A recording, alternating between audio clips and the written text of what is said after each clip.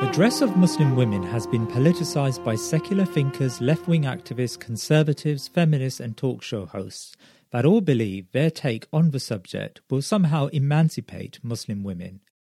For centuries, an obsession with Muslim women's dress has enabled an array of political projects. Last week we spoke to Sister Iman Abbasi about how Muslim women should place themselves in this confusing world. Today we speak to two guests. Firstly, Farhat Amin, who is working on a book project to address the twin challenges of Muslim confusion about their rights and feminism. And then I discuss why the hijab has been politicised and its Shari'i rules with Ustad Iyad Hilal, an author and an imam from the United States. We at the Thinking Muslim Project realise the challenges Muslim women face, and our approach is to clarify a subject and stay away from trite judgments. As Imam Ghazali was once asked, "Tell me the hukm for the one that does not pray," the questioner was trying to ascertain whether such a person was an unbeliever. Imam Ghazali responded, "The hukm is that you kindly take his hand and bring him to the masjid." His answer showed kindness, but moved beyond petty labelling and to a practical remedy. Today, where confusion is so widespread, we should be intelligently addressing the faults that have brought us here and not adding to the chorus of machismo grandstanding that is now associated with some social media interactions within Muslims. Farhat Amin, assalamu alaikum wa rahmatullah. Wa alaikum assalam. So let me start by asking you about the hijab. Why has it become such a talking point in the West and within Muslim circles? Well, I think there are two reasons for that. Firstly, I would say it's not actually a recent phenomena. I'm thinking, back 20, 25 years since I've been wearing hijab, it's always been there. There's always something that's said about the hijab, and usually it is a negative discussion that's had around the hijab. Because liberals, they fundamentally think it's a sign of oppression, and what they do is that they have created confusion amongst Muslims.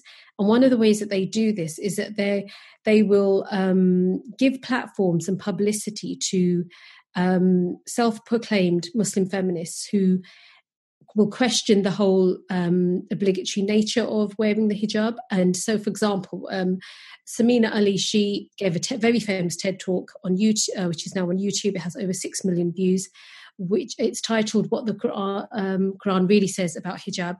And she isn't an Islamic scholar at all, but she takes the ayah relating to covering and she interprets it and says that you don't have to wear it. There are other women as well, like Mona El-Tahawi, Fatima Mernasi, who they sow the seeds of confusion in the minds of young Muslim women and any Muslim woman who may not have studied this subject in a lot of detail, but because they have some kind of academic background, they make their argument very convincing. So, and the reason why these women are given, and men as well, are given these platforms is that liberal society wants to reform Islam, and they see hijab as an easy target to use to create that reform project. Now, you've argued before that Muslim women are sleepwalking into feminism. What do you mean by that?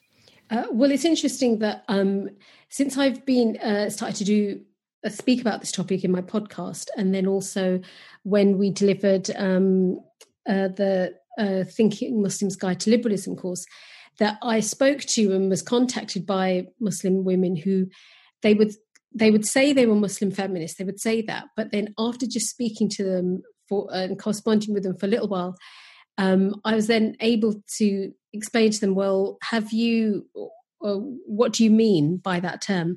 And it was interesting, again, that they had thought that because feminism seems to have a monopoly on women's rights, because they have the loudest voice in liberal societies.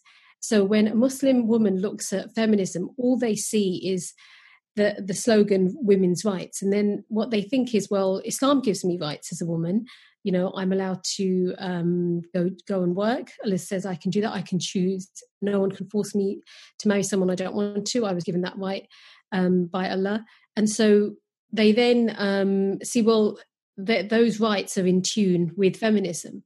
So, but the thing that they are not looking at, and this is the sleepwalking bit that they haven't realised because they just may not have had time to study the topic, is that feminism means much more than just women's rights. What feminism is doing is it's subverting the Islamic rights that Allah has given to women, as well as the responsibilities.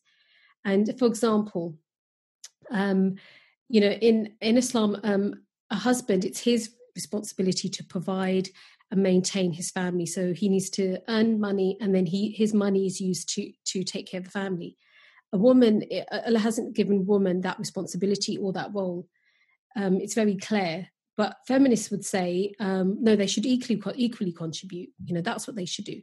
So there's an example of the rights that feminists would be advocating contradicts with the rights that Allah has told given to a man and not given to a woman, as far as responsibility. So it is essential that we do look into the history, look at the ideas, look at the basis of any ideology before we start adopting it. You spoke, Vera, about Muslim women and their rights in Islam, but it seems to me that today there is an absence of the knowledge that Muslims require and Muslim women need for them to really ascertain what their rights are. So why is there an absence of Islamic knowledge available today? You're completely right. If we look at popular culture, everything is popular culture is saying to women, Muslim and non-Muslim, that feminism is cool. It's fighting your corner. It's there for you, and you can join feminist groups. You can join feminist book clubs. It's so accessible, and that's knowledge that a girl wants to obtain Islamically. That should be just as accessible. But it unfortunately isn't. I'm thinking when I've wanted to attend a women's only Islamic class, it took me quite a long time to find one that I could. But alhamdulillah, I was able to do that. So I'm wondering. I think Muslim communities, they do want their daughters and their wives and their sisters to gain that Islamic knowledge, but then have they prioritized it? And I think that's something that as a community, so where we have to prioritize that access to Islamic knowledge and going to classes, and because we have to think in our past. There's a really interesting book that Sheikh Akram Nadwi he's written. It's called Al-Muhaddithat, the Women Scholars in Islam. And this is just a compilation of the biographies of over 100 female Muslim scholars of our past. So we know that, it did exist, and so therefore it can exist again. We can have that, those systems in place where, as well as young boys and men being able to become scholars, women can do that.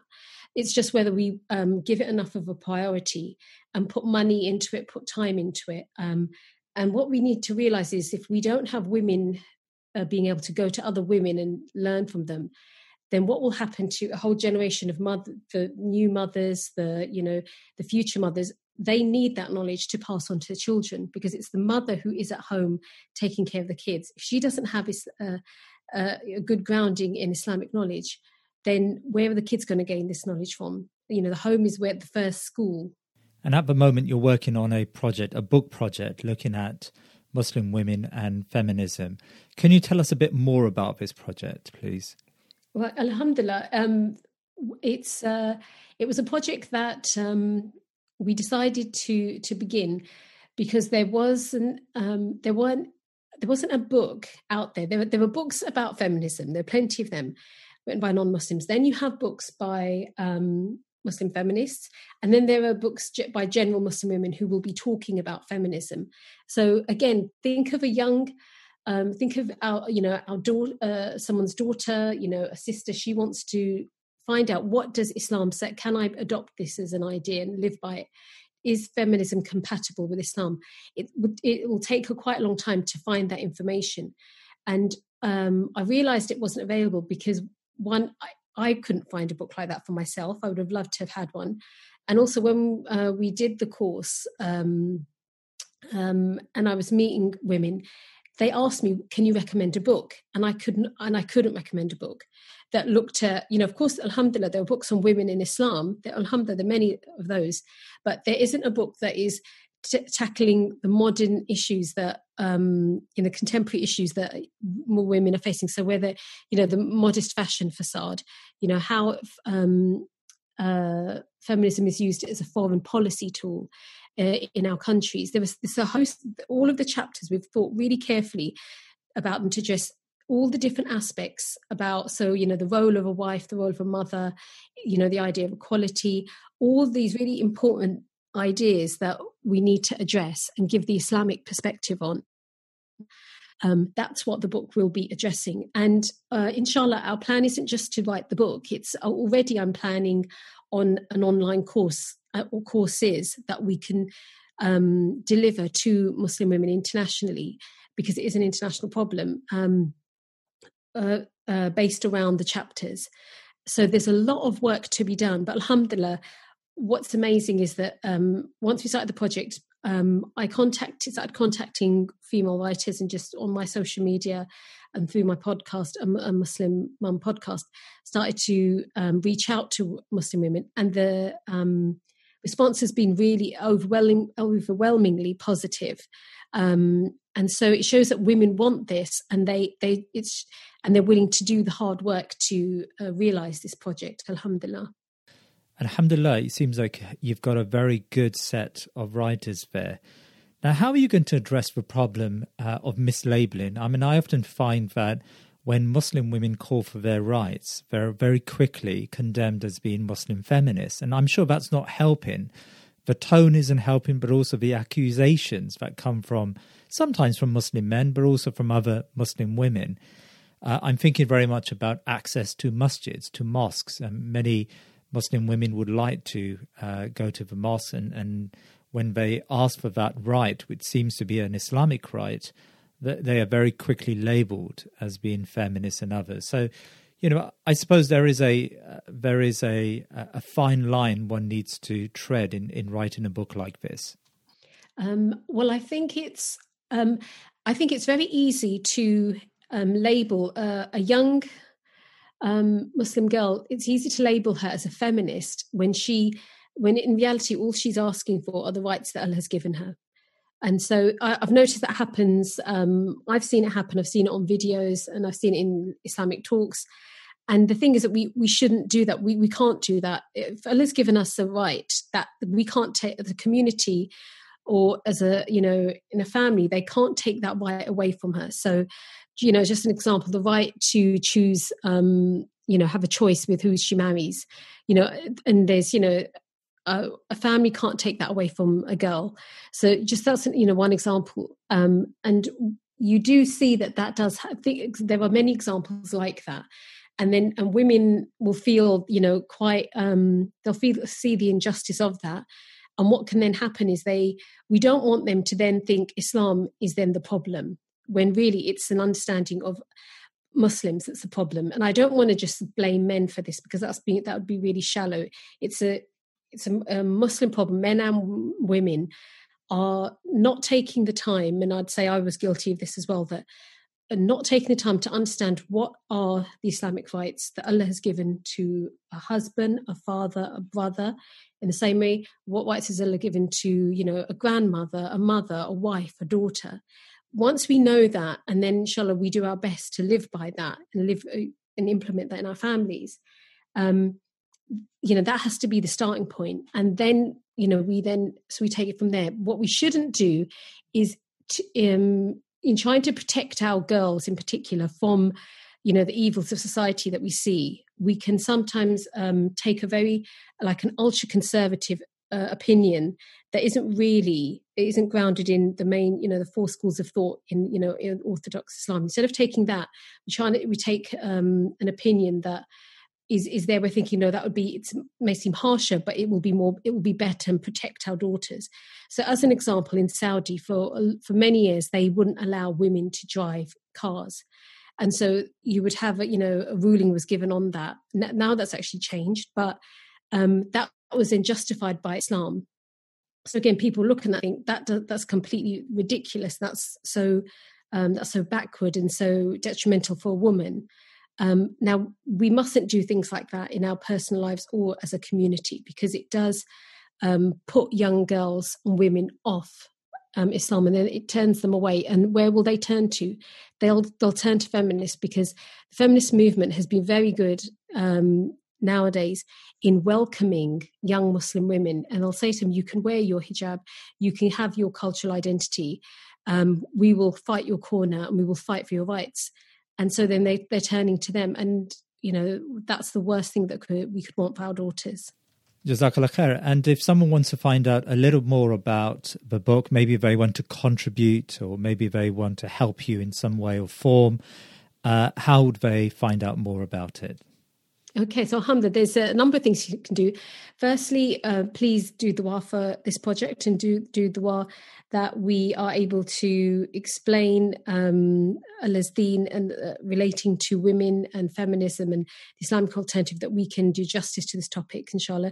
So your duas are the best thing that you can do for this project.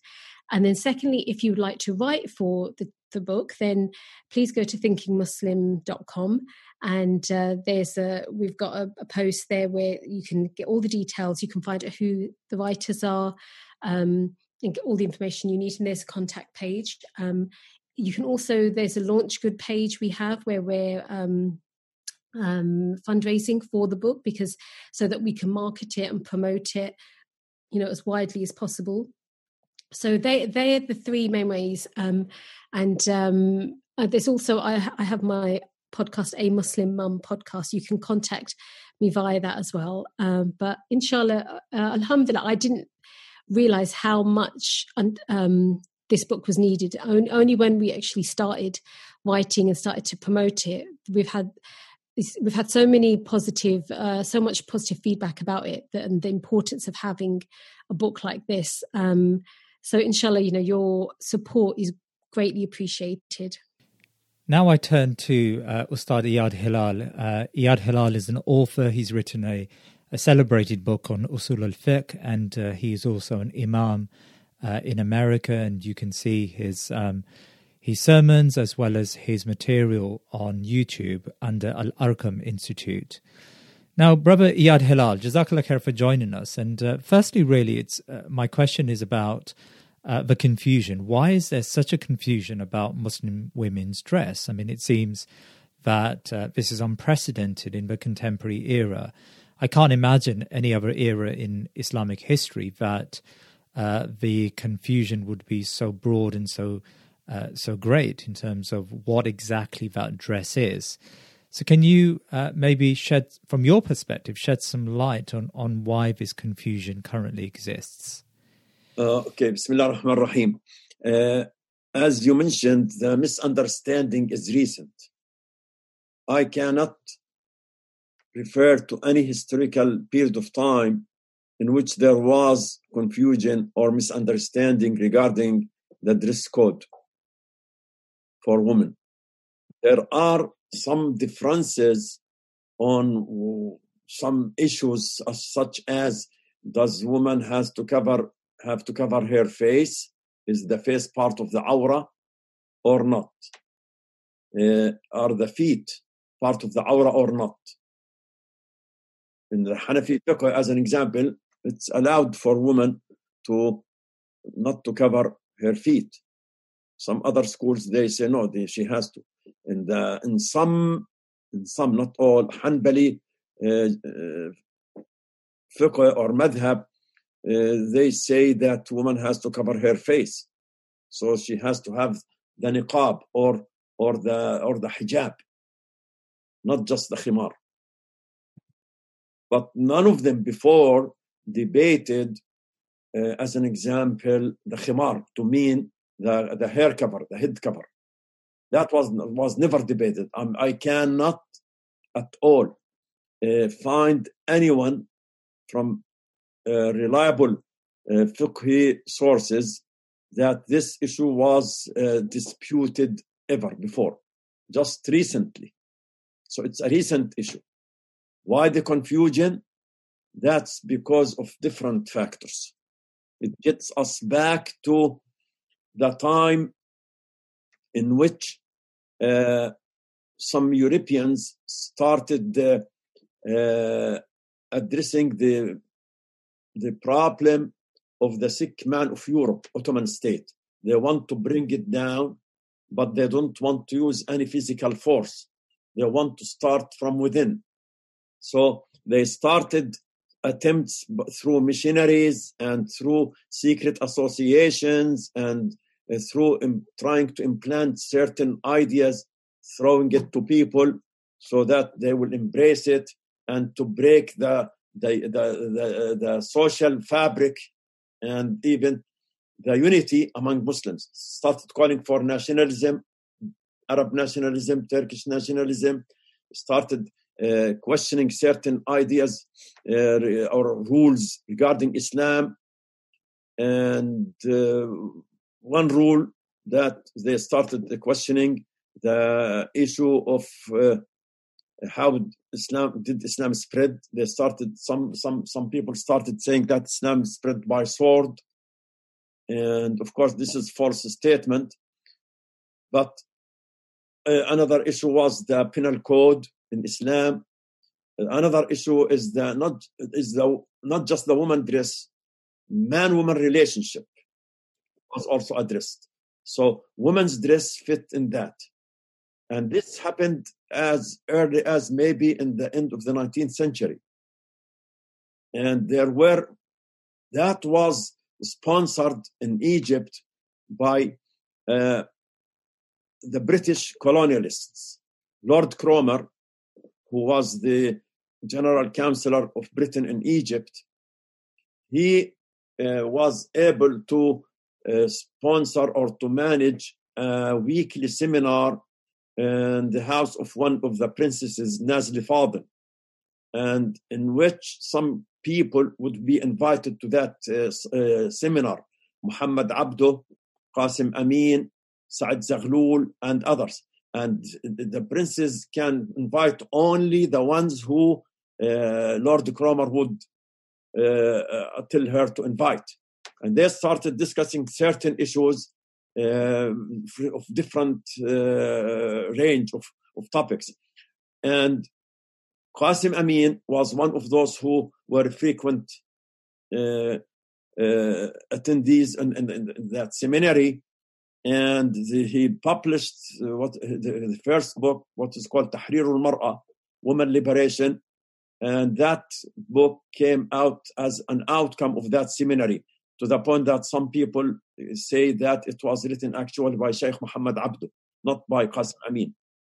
Now, so then Saad Zaghloul had his wife meet with some women like Huda Sha'rawi and Safiya Zaghloul actually, and some others, started calling to remove this quote-unquote oppression by referring to their woman dress code, the khimar, the niqab. All of this is an oppressive dress, but they did so in an organized fashion. One time, Saad Zaghloul was coming from outside a trip, and they were welcoming him. So he went to his wife and Huda Sha'rawi and removed the khimar from their heads. And immediately the other women who were there, they started moving the khimar, and they started walking in Cairo in form of demonstration to express their view. Now, what they did not realize is that Lord Cromer, who kept talking about women liberation, about women's rights, about all of these issues regarding women, he was in Britain member of a movement opposing giving women their rights to vote. He would oppose it in Britain. He would oppose even women's right to vote, which Islam actually gave to women centuries ago, from the very beginning of the da'wah of Muhammad sallallahu alaihi wasallam. So now you have this double standard. In Britain, you are doing so, and in Egypt, you are doing so. So since then, they started this norm. And then recently, go ahead. That's really interesting, but why? Why would the British colonialists want to pick on a subject like women's dress? I mean, there are plenty of subjects of controversy which they can use and try to malign Islam with. But what was the particular obsession of Lord Cromer's with women's dress? You know, family is the basic unit in the society. And society is not just a bunch of individuals getting together. So you have to establish families, and then you have relationship among people in the society, and you have some other components added so that you will have a society. Just a group of people living anywhere doesn't establish a society at all. So if the family is the basic unit, then you can understand why there was a focus on this, to bring this social unit down, to get the people into a situation where they will no longer be abiding by Islamic views regarding man-woman relationship.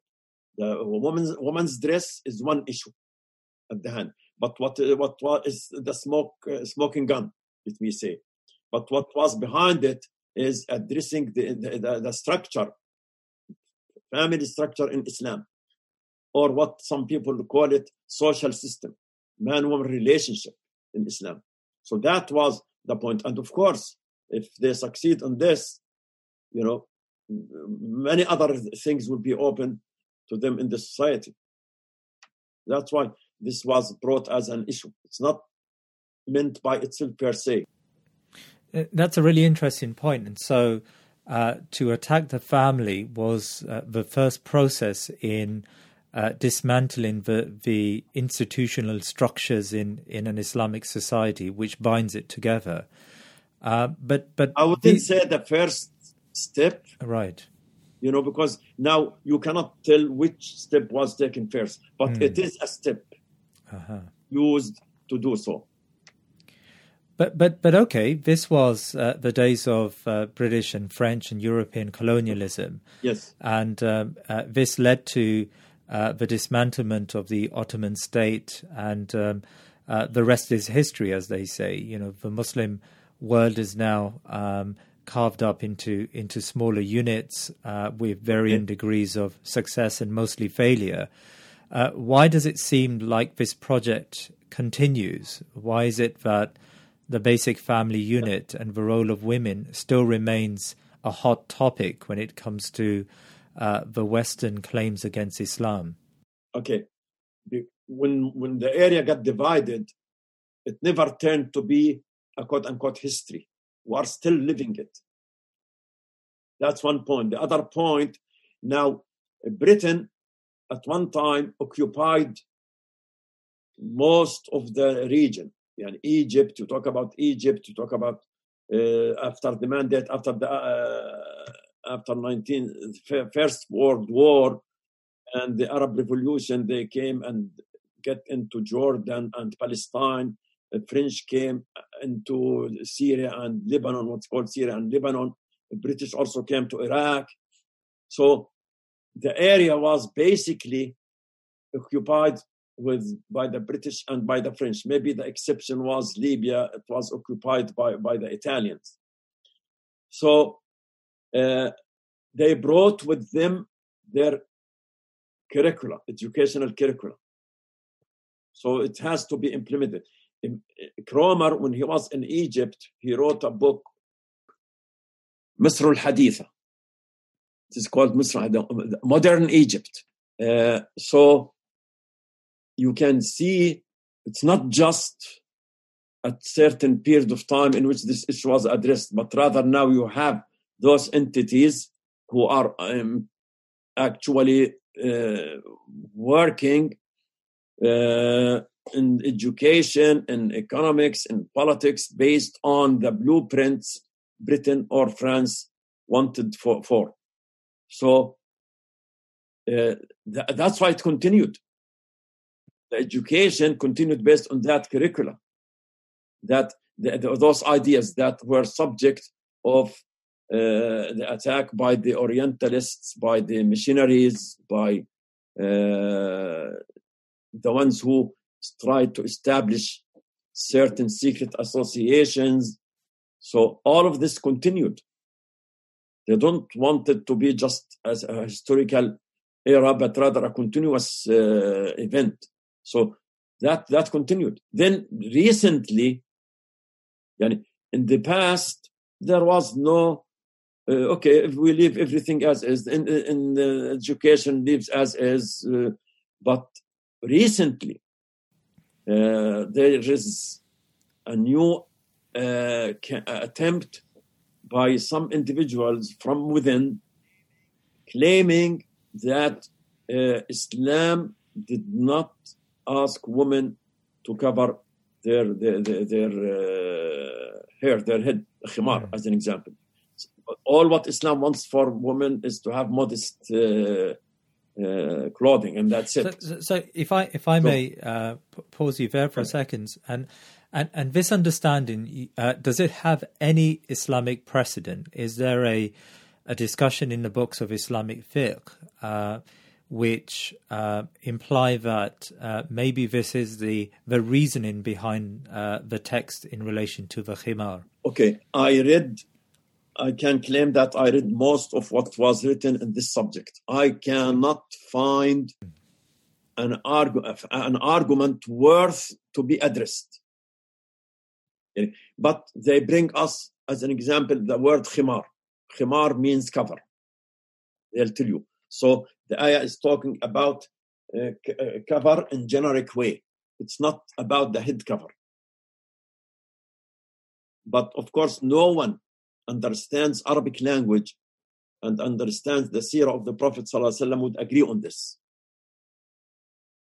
Al-Quran al-Kareem used the word khumrihinna, وَلْيَضْرِبْنَ بِخُمْرِهِنَّ عَلَى جُيُوبِهِنَّ. Let them bring their khimars over their chests. The word khimar has to be understood within some other legal texts, within some other ahadith. And we have certain ahadith in which the Prophet ﷺ explained to us these ahadith that khimar is not just the generic meaning, but rather it is the head cover. And you can see this in many ahadith and even in many Arab dictionaries. As an example, in Lisan al-Arab, it says, وَتَخَمَّرَتْ بِالْخِمَارِ وَاخْتَمَرَتْ لَبِسَتْهُ وَخَمَّرَتْ بِهِ رَأْسَهَا غَطَّتْهُ.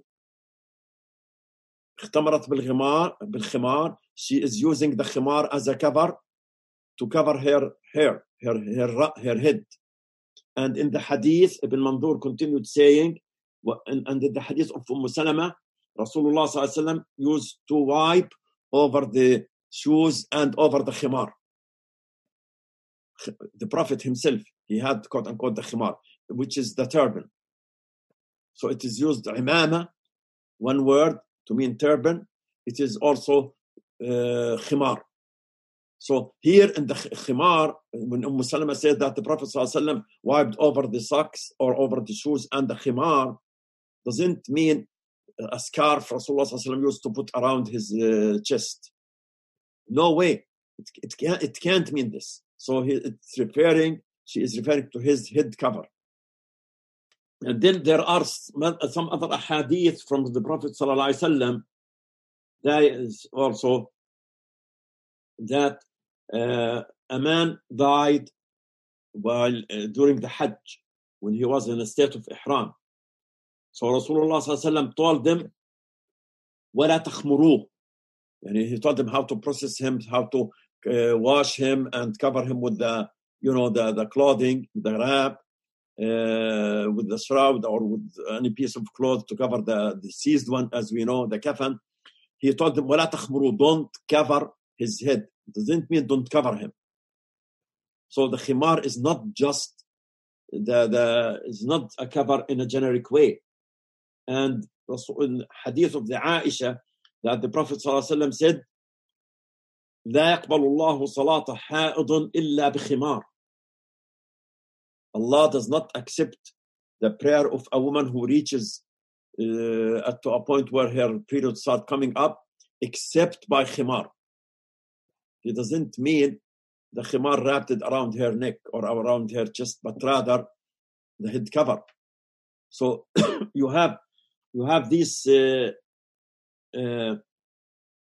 many ahadith are talking about woman dress in which khimar is used to refer to the head cover, even refer to the head cover of both man or woman, like the hadith of the Prophet ﷺ, that the Prophet ﷺ used to wipe over his khuf, the shoes, and the khimar. Now, we cannot ignore all of this and say the khimar in the eye is generic. So that understanding is not objective understanding, I would say. Those who offer this understanding, they were not offering it in an objective way, but rather based on pre-mindset. They want to get into this. Another evidence they bring us that Sayyida Sukaina bint al-Husayn used to walk in the streets of Cairo, Safira. So the author said Safira, okay, which means that she was not covering. Well, he failed to recognize what does Safira mean. Safira means not covering the face.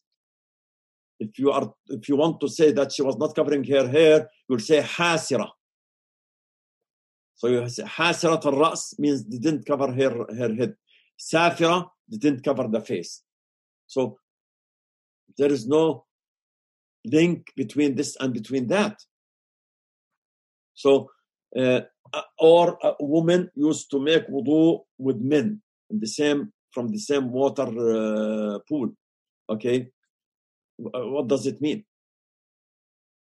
There is difference between if a woman is making wudu or a nurse or whatever, and she moves her arm someplace, and then part of her arm was exposed, and between exposing it continuously.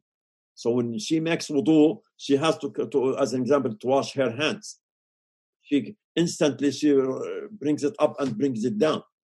Or for wiping over their hair, we know that Rasulullah ﷺ he wiped over the khimar, so she can touch even with one finger some parts of her hair under the khimar, and then continues the masah over the khimar. It does not mean that this is part of her dress code, that not to cover. There is difference between accidental exposure and between continuously using this. Even in the salah. In the salah, when you start your prayer, you have to be covered, man or woman. None of the awrah should be exposed. Now, if while you are in the salah, part of your awrah was uncovered, and you covered it immediately before making taslim, your salah is valid. But if you kept it uncovered and you made the taslim until the salah is over, then the salah is not valid. So there is difference between accidental exposure and between not covering, period. So that's why I say I can't see at all any a valid, even not valid, a subjective valid argument, I would say. That, okay, I see his point, although I don't agree with it. You know, not even this. You don't give their discussion this level. To consider, maybe they have a point, but we don't agree. No, they don't have a point, period. So this is not subject to ikhtilaf. It's not subject to difference of opinion. No, it's not. It's not. What about?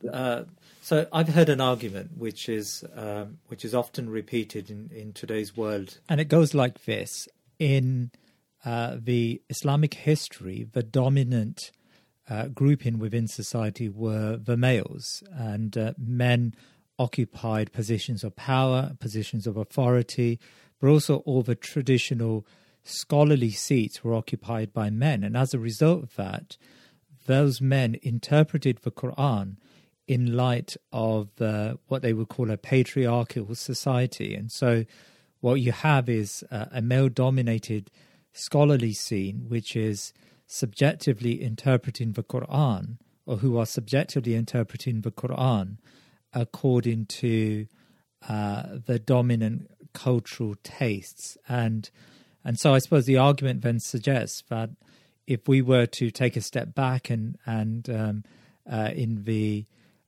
observations of today's world, where you've got less dominance of men, maybe those interpretations could be far more objective and far less inclined to side with males over women. I mean, how would you understand that? Okay, this opens the doors for another subject. First of all, the ma'rifah epistemology cannot be called masculine or feminine. Ma'rifah is ma'rifah. You know, that's one point. Second point, let's be take it from the very beginning. Rasulullah sallallahu alaihi wasallam's hadith is very clear. It's not subject for interpretation to say that, yeah, this person can interpret it in this way, that person can interpret it in that way. That it is subjective. That if a woman reads the hadith of the Prophet sallallahu alaihi wasallam, no matter who the woman is, that the hadith of Rasulullah sallallahu alaihi wasallam, that when the wudu, he wiped over his shoes and at the khimar. How can, for God's sake, how can she come for another conclusion other than saying that the khimar is the head cover? That's another point regarding this patriarchy. Allah subhanahu wa ta'ala is the creator. Allah subhanahu wa ta'ala is not biased. So the system is from him. The text is from him. The ones who are interpreted it are both. We have mufassirin, came even from some continent. There is a lady, Zainun Nisa, I think her name, she made a full tafsir of Quran. You have fiqh, actually. Fiqh is more important than the tafsir. You have so many Muslim women who were jurists, faqihat. And even as-Samarkandi, the one who wrote his book, his daughter, Sayyid Aisha Samarkandi, I think, she was editing her husband's Hanafi fiqh manual. So it's not that it's patriarchal interpretation. They are using certain hermeneutics, certain linguistic rules. Those rules are not biased. They are not set by this or by that. And women agree on this too. But, and the other point I would say that I addressed this in the tafsir, that do we need feminine tafsir today? You know, that's totally a different subject.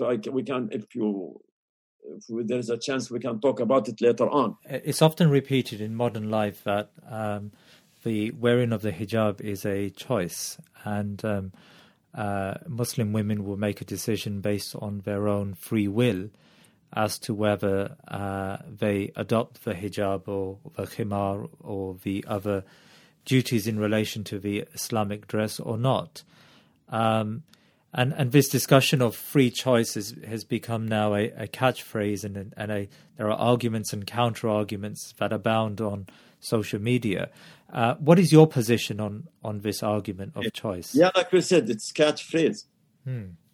First of all, free will is a basic principle in Islam. Upon the free will, we will be held accountable. If we are losing our free will, we will not be accountable. So when you don't drink, you don't drink based on because you decided. That was your choice. You chose to be Muslim. No one forced you to be Muslim.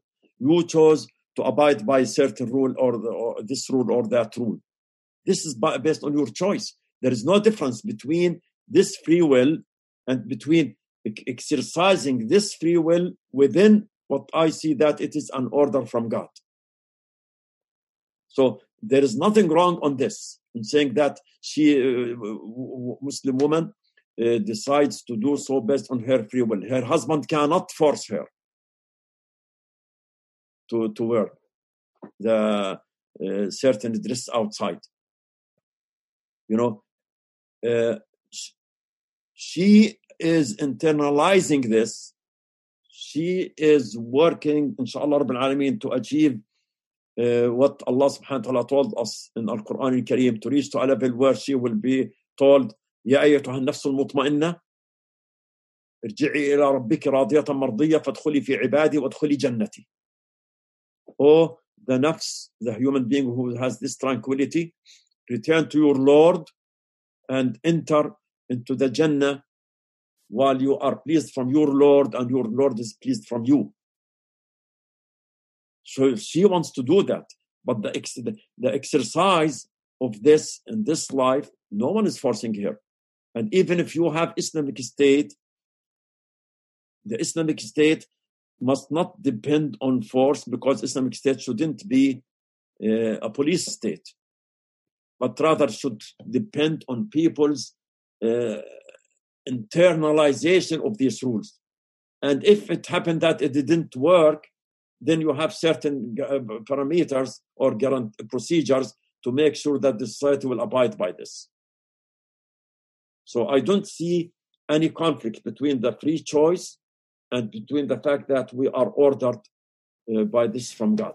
How do you understand the current movements in the Muslim world, in particular in Iran and Saudi Arabia, where you can argue these two societies have, for many decades, mandated the wearing of the hijab in their own context, the wearing of the hijab, the khimar and the abaya in society.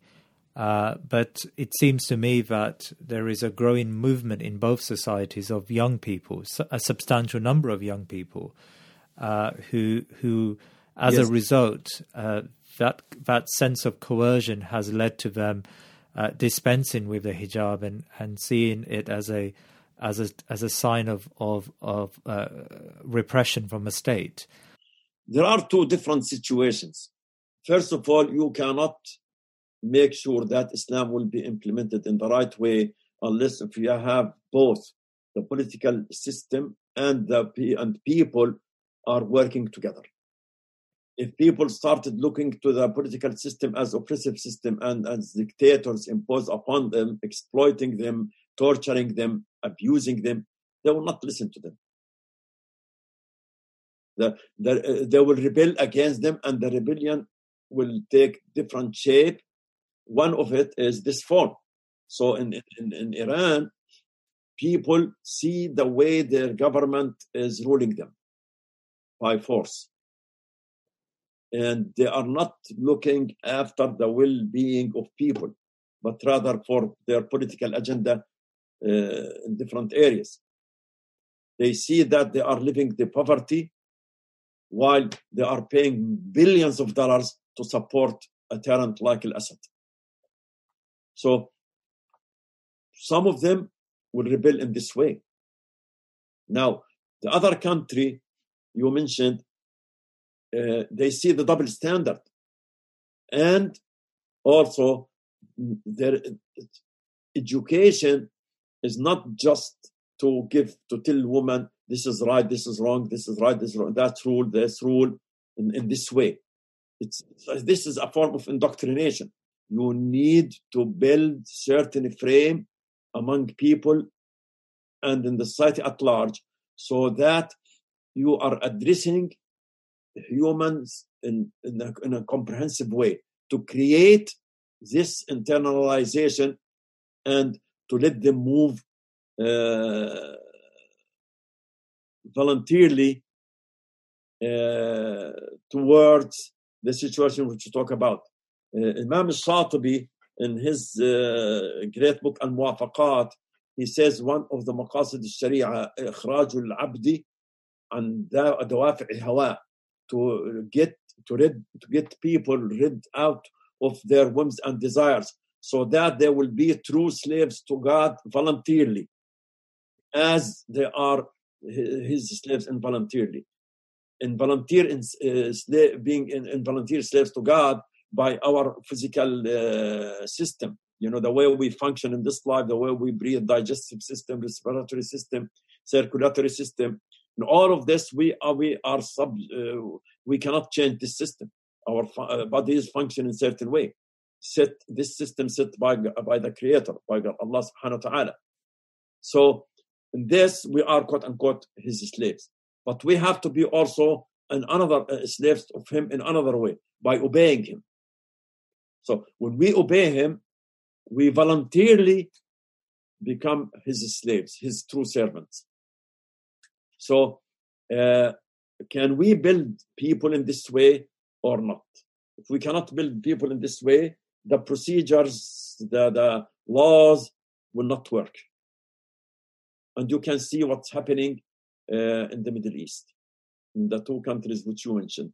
I was reading a magazine article a few years back, and it described a scene of a Muslim woman who was covered head to toe with her husband, who was wearing shorts and a T-shirt. And the article suggested that there is a deep discrimination within Islam. Why is it that the woman has to cover, but the man doesn't have to cover? I mean, how would you approach such an argument? Again, what's our mindset? If we build the right mindset, these rules are rules from God. And God is not biased towards men or women. There is a system. Look at it as a comprehensive system from God. This is allowed, this is not allowed. Now, and for me personally, in order not to create some of these sentiments, I never encouraged our Muslim brothers to go outside with shorts, even if they are until the knee.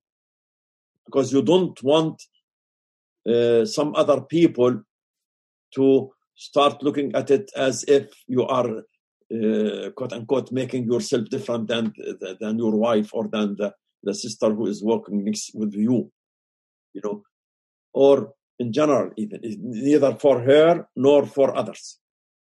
I'm not saying that it's haram, but I'm talking about certain high standard of behavior. You want even to avoid any behavior that can lead to such sentiments.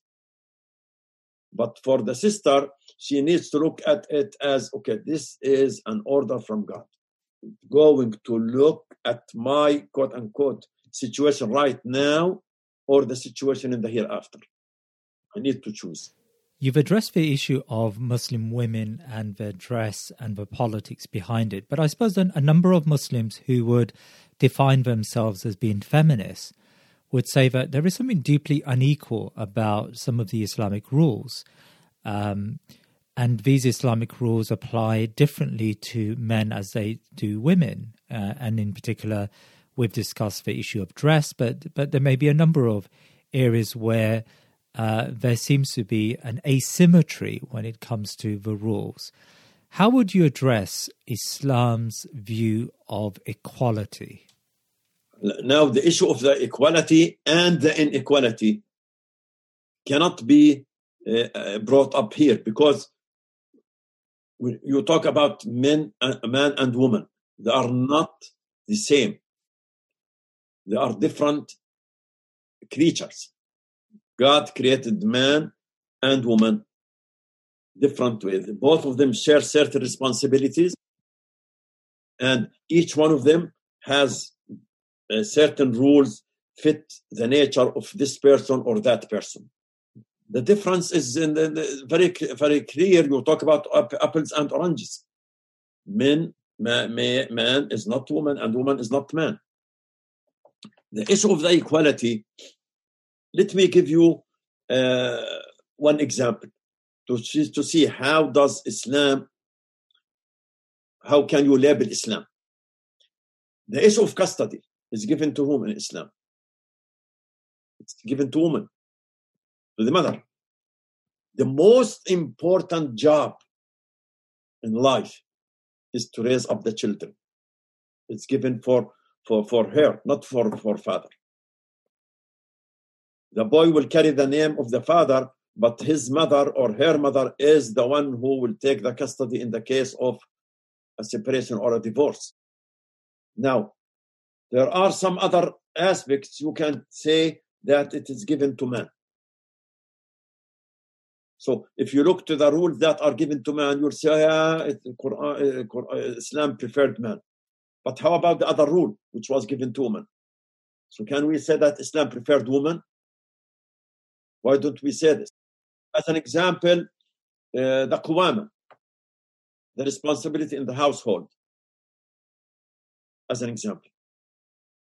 So, not the qawama of man over woman, the qawama of husband in his family life. There is no qawama for man in general over woman in general. Otherwise, woman will be under the qawama of multiple men. Her father, her husband, her brothers, her uncles, at the same time. It can't be. So the qawama, الرجال قوامون على النساء, it refers to the husbands over in the family life, within their family life. So the qawama is given for husband, but the custody is given for wife. So how can you label this and that? Go to the inheritance as an example, a very quick example. Some people will tell you, woman takes half share of man, of quote unquote males in the inheritance. This is maybe one or few cases in the inheritance. Inheritance can't be restricted to 1 or 2 or 3 or 4 or 100 cases. So many cases, so many scenarios, some of which women will take half, some of which women will take equal, more than what she takes half, and some of them women even will take more than what man takes in the same matrix in a certain scenario. So how can you label this? Where is the preference, for males or for females in the inheritance? That's really interesting. Now, we've spoken about Muslims who have been impacted by this process of liberalization.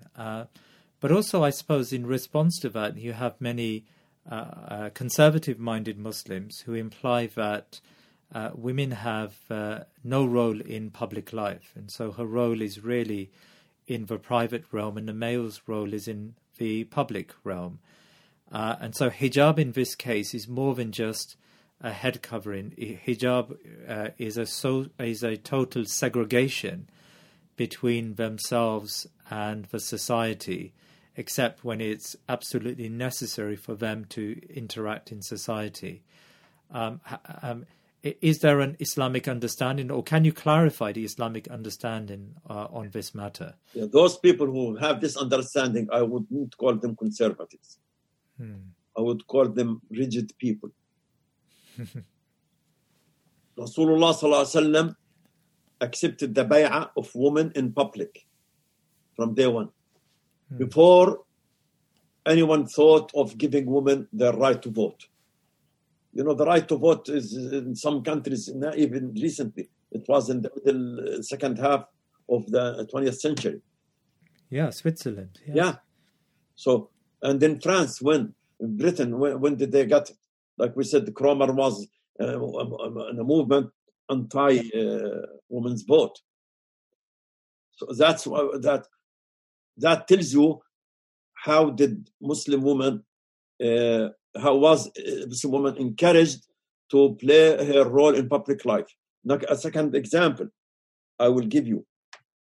When after the Umar ibn Khattab, when Umar ibn Khattab was questioned by a woman, when he wanted to have dowry control, a woman told him, how can you put a limit on this while God gave us that? He said, Umar wa asabat imra'a. Umar get it wrong and a woman get it right.